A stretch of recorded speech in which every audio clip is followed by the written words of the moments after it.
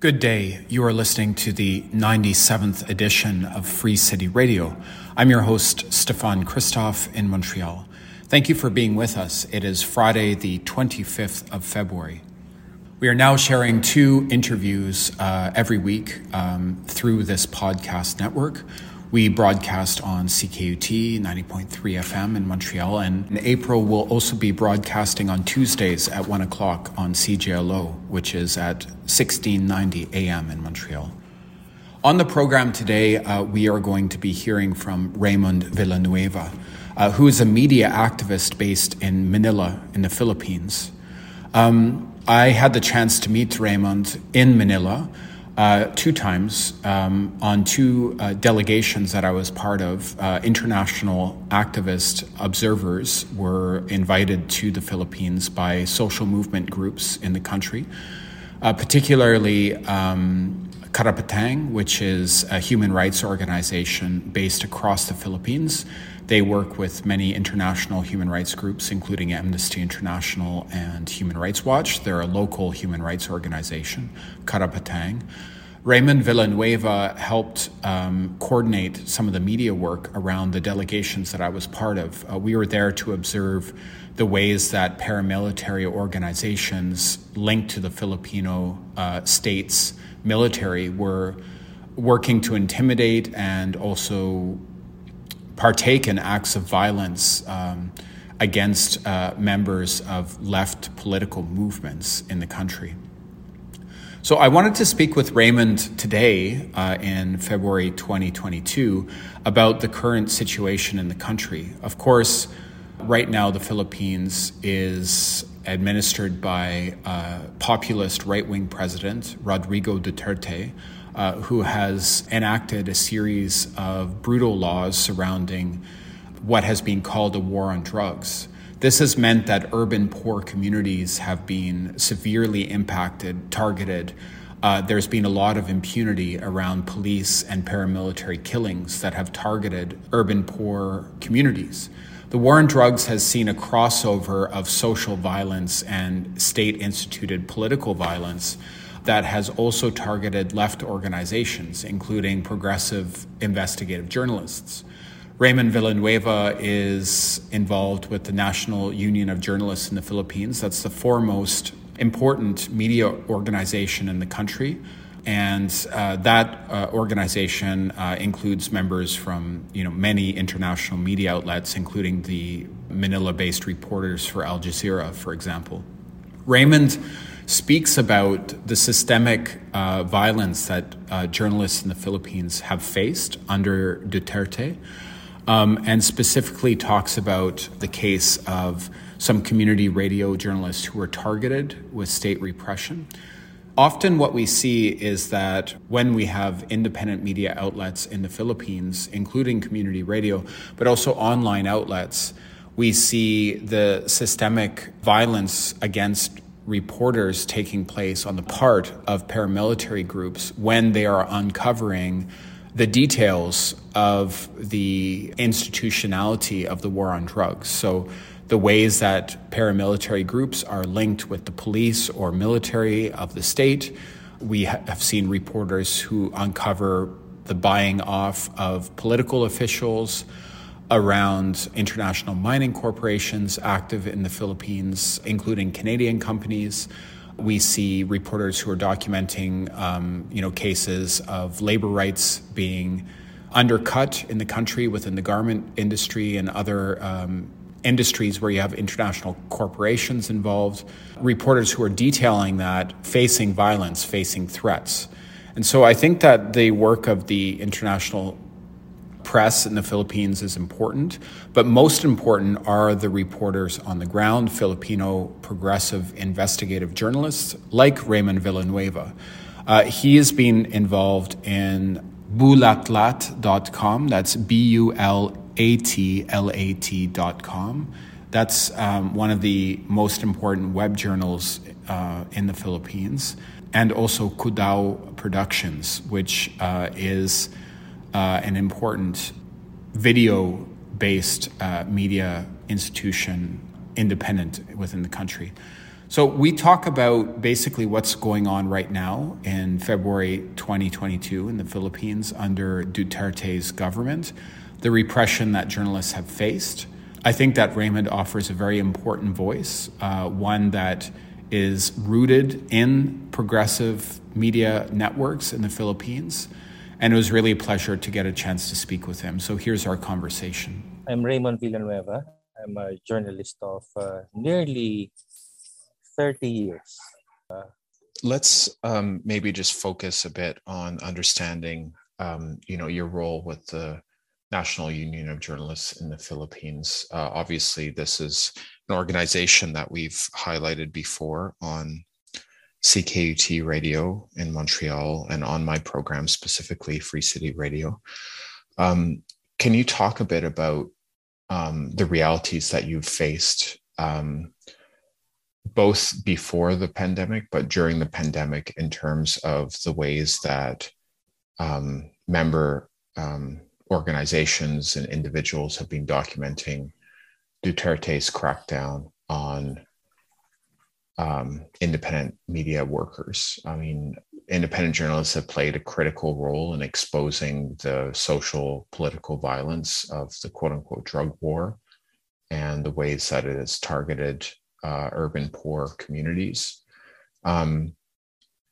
This is a very urgent issue. It's persisting. Can you talk about sort of your perspective on this, having been involved for years in CUDAO, but also as part of the National Union of Journalists in the Philippines? President Rodrigo Duterte, at the very start of his presidency, justified media killings because he said those who got killed and those who are being attacked, journalists who are being attacked, deserve what they get, and the killings hasn't stopped. Today, there are 21 confirmed victims of media killings in the Philippines, and the number of cases of attacks on independent journalism in the Philippines continues.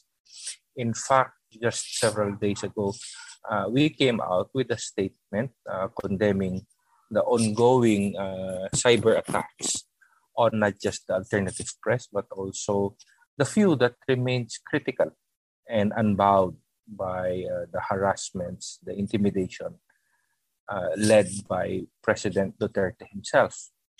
It's only very recently that the big media outfits have come out with admissions that they're under distributed denial of service attacks, much as we have suffered these past years. For example, in the case of CODA Productions, our daily website traffic, we'd be lucky to have 100,000 unique hits a day because we're small and not many Filipinos are into alternative and independent journalism. The Filipinos still prefer corporate media pretty much. But under distributed denial of service attacks, you could have as many as 150 million hits. In fact, the digital rights activist group Curium in Sweden has said that no one has been hit by DDoS as much as CODAW and my other outfit, Bulatlat.com, in the whole of 2020. We're the most cyber attack media outfits in the world. And we have levied charges against 2 private companies. And just last year, the Department of Information and Communication Technology, a government line agency, has admitted that one of those that instigate attacks against us is the Philippine Army itself. That's how high and that's how ominous and sinister the attacks that we suffer, that even the government itself is forced to admit that the military establishment in the Philippines is leading the cyber attacks against independent journalism in the Philippines. We are also victims of red tagging. This is the nefarious practice of labeling us as terrorists, as communist sympathizers, just because they don't like our reports, which are usually, mostly, around 80% of our reports are on human rights. That's why in my representation as a journalist with the United Nations Human Rights Council in 2020, we made the bold declaration that independent journalism in the Philippines is human rights work, and we asked the international community, to the United Nations, to help protect us, because we are being killed, we are being intimidated, we are being labeled as terrorists. But we soldier on, so to speak, as with other brave human rights defenders in this country. We could not give up. And so we still continue to come out with more human rights stories. In fact, my story for today is about the commando-style raid on a community doctor in Mindanao.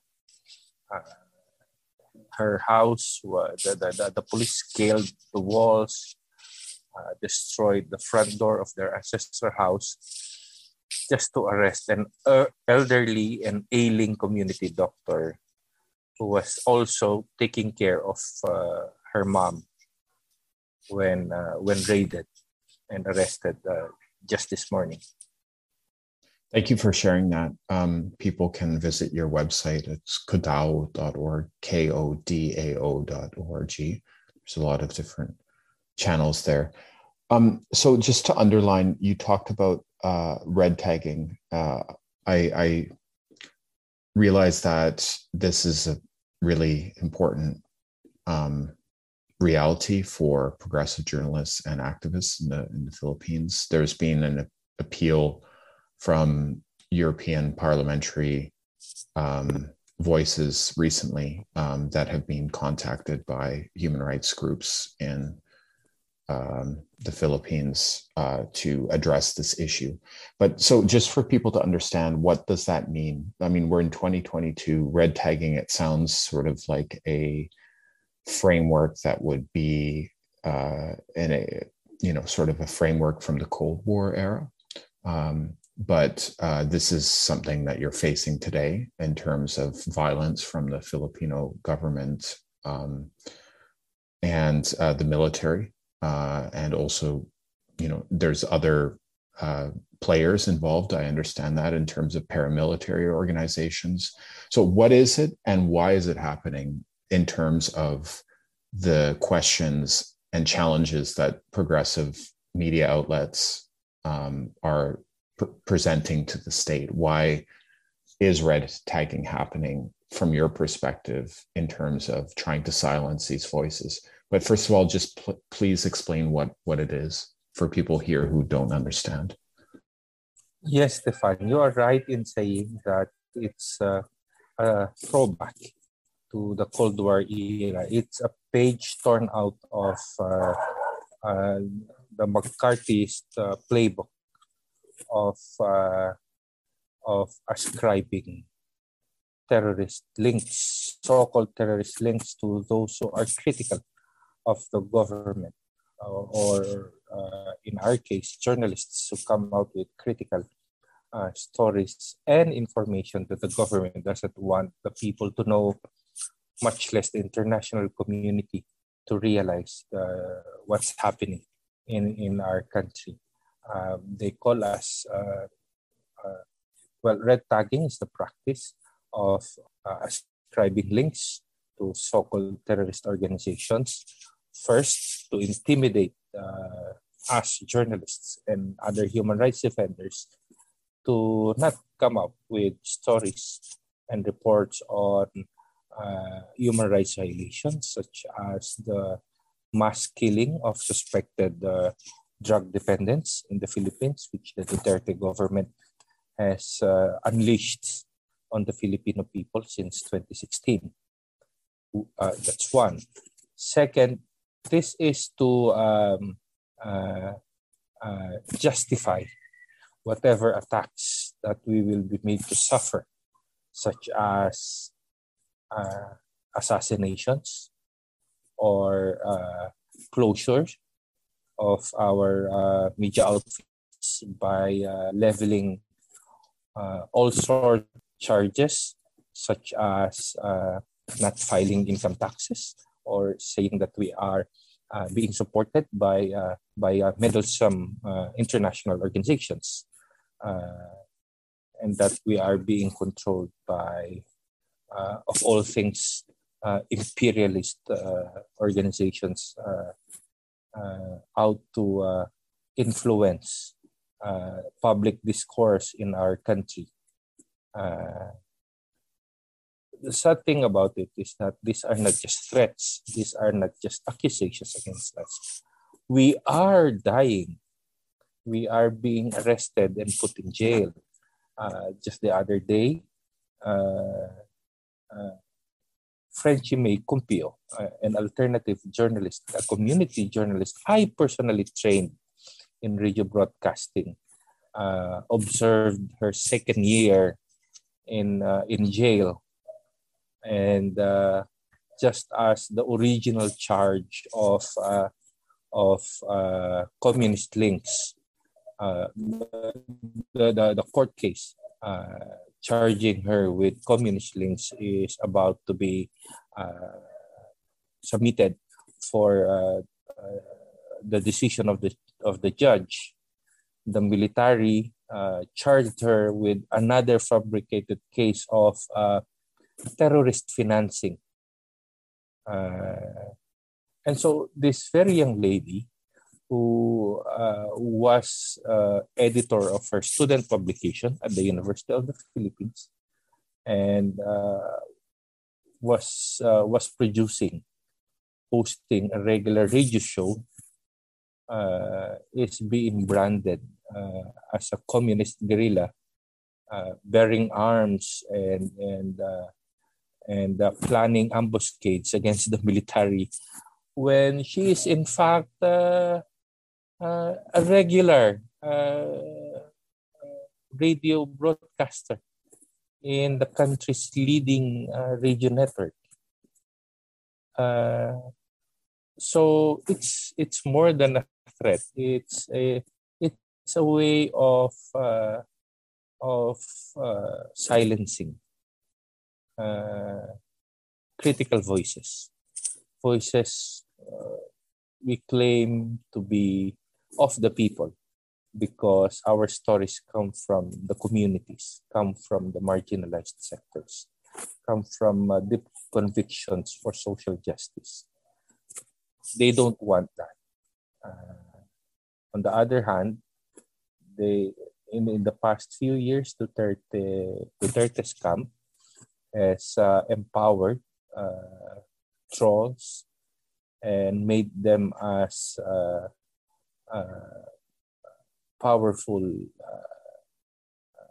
influencers of the discourse to try to cover up human rights violations, corruption, and misgovernance in this country.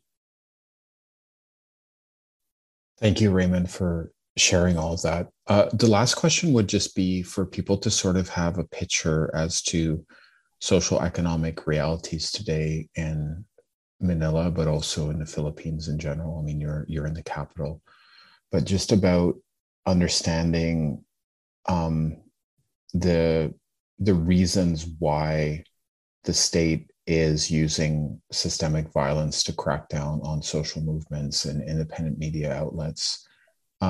There's a lot of opposition to the current government and their tactics around the drug war, but this is taking place not in isolation. There's a broader conflict in the Philippines around land and economic inequality that is sort of behind, like, creates the historical context and the historical reality through which social violence is happening today. So can you try to give us a bit of context and understanding? You know, people will see headlines, you know, there's these many killings have happened in relation to the drug war. There's a complaint at the European Human Rights Commission. There's a report that has been made through Amnesty about this. But just for us to understand, how is this current crisis of human rights existing within a broader social economic reality? The Philippines is governed or misgoverned by powerful political and economic interests. And in a few weeks' time, we'll be holding another national election, so we decide who gets to govern or misgovern the country.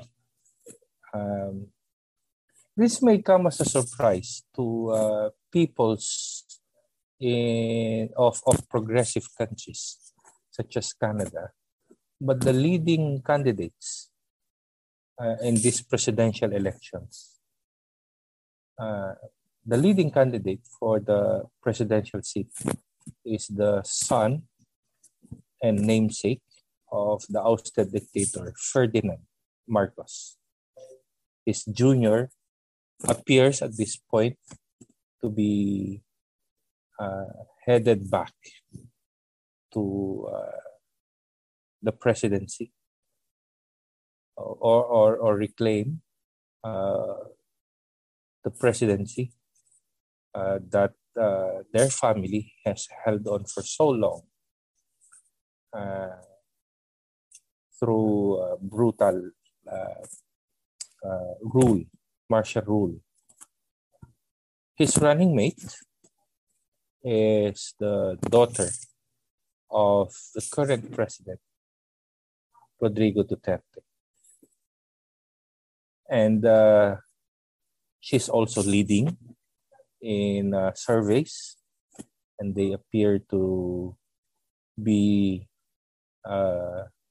continuations of the political and economic interests that has kept this country maldeveloped and languishing as a banana republic with widespread poverty, human rights violations, control of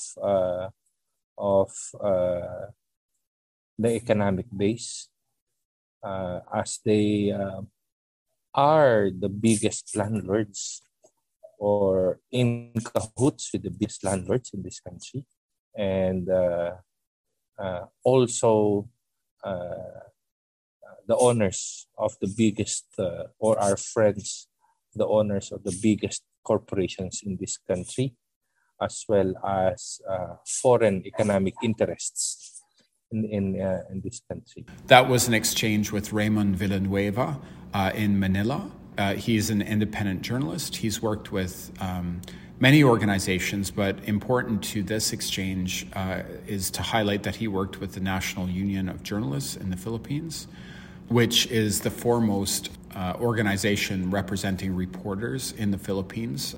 I've had the chance to meet Raymond a few times in Manila and also get to see the role that, press freedom groups are playing in the country. In the context of a government where we see like systemic paramilitary killings under President Duterte in the Philippines through what is being called a war on drugs, but the creation of mechanisms of social and political violence through the police and military, and also paramilitaries, that has also expanded to the targeting of left organizations. So the war on drugs has sort of been a wave of violence, state-driven violence, that has allowed for a broader creation of a political and social militarized society.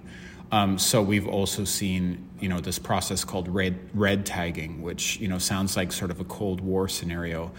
And in the Philippines, the context is that, left organizations are constantly accused of being affiliated to terrorism, quote unquote. But basically, there's a very significant progressive movement in the Philippines demanding land reform and social and economic justice. One that, independent progressive researchers and reporters like Raymond Villanueva, who I spoke to this week on Free City Radio, have been part of. So that's a bit of context. I would really encourage you to visit one of the pages that Raymond contributes to, which is bulatlat.com. That's bulatlat.com. He also works with Kodao Productions, which you can look up, Kodao. So thank you to Raymond for being on the program this week here on Free City Radio. It is Friday, the 25th of February. I'm Stefan Christoph in Montreal. We share 2 new episodes a week. We also broadcast Wednesdays at 11 a.m. on CKUT 90.3 FM in the city of Montreal, and we'll be starting to broadcast on CJLO on Tuesdays at 1 p.m. CJLO is on AM radio at 1690. You can also find us, of course, through this international podcast network on Apple Podcasts and Spotify. Just search Free City Radio.